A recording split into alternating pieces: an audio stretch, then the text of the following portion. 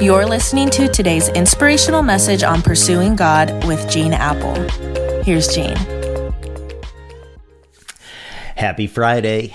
I am fired up for the weekend. Looking forward to part 4, second to the last in our At the Movies series at Eastside. Remember, you can only see At the Movies on an Eastside campus. And I'm not telling you what the movie is, but I am making you aware that Matt Damon and I are looking forward to seeing you there. And if you're online, I got a special message just for you there. Now, I shared with you yesterday that no matter what circumstances you're facing right now, I believe that Jehovah Rapha, our God who heals, is ready. Here's the key nugget: to give you the miracle you need, even if it's not the miracle you seek.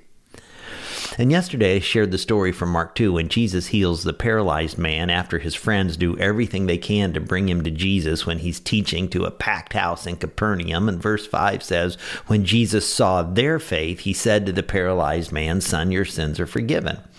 And at that point, they probably were disappointed because this wasn't the miracle that they sought. But stick with me here. It was only after this that Jesus does something I think all of them had given up hope on. In order to authenticate that he had the authority to forgive sin, Jesus says to the man, "Get up, take your mat, and go home." And in full view to everyone, he gets up, he takes his mat, and the man walks. And this amazes everyone, and they start praising Jehovah Rapha and saying, "We have never seen anything like this." And in this incredible moment, this man miraculously walks out of the house, also having experienced the greatest miracle of all, not the healing of his body, the forgiveness of his sins. You say, why is that a greater miracle?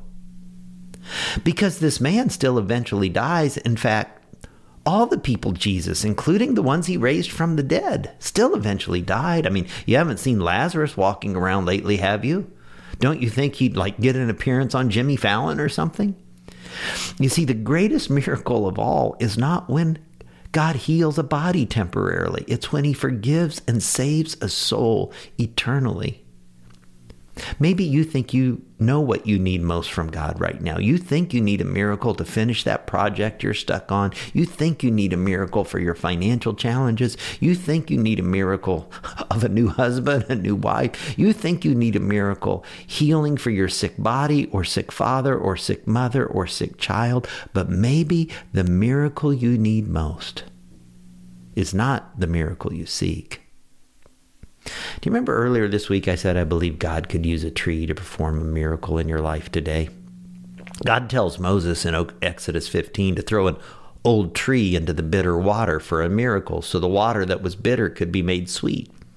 And Jehovah Rapha, the God who heals, does that miracle. Let me ask you, do you think it's a coincidence that he used a tree? I personally think there's some symbolism there because 1,500 years later, Jehovah Rapha so loves the world and loves you. Once again, he takes an old tree and allows his one and only son to die on a tree for you and me. Where the Bible says he was pierced for our transgressions, he was crushed for our iniquities. The punishment that brought us peace was upon him, and by his wounds we are what? Healed.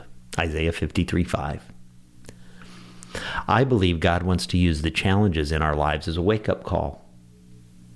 I believe it's time for some of you to say yes to Jesus, to make the changes in your life that you've ignored or put off making for too long, and allow God to do a miracle in you. Today, you could experience the greatest miracle of all. You could have your sins forgiven and the hope of heaven forever, but you must come to Jesus with your need.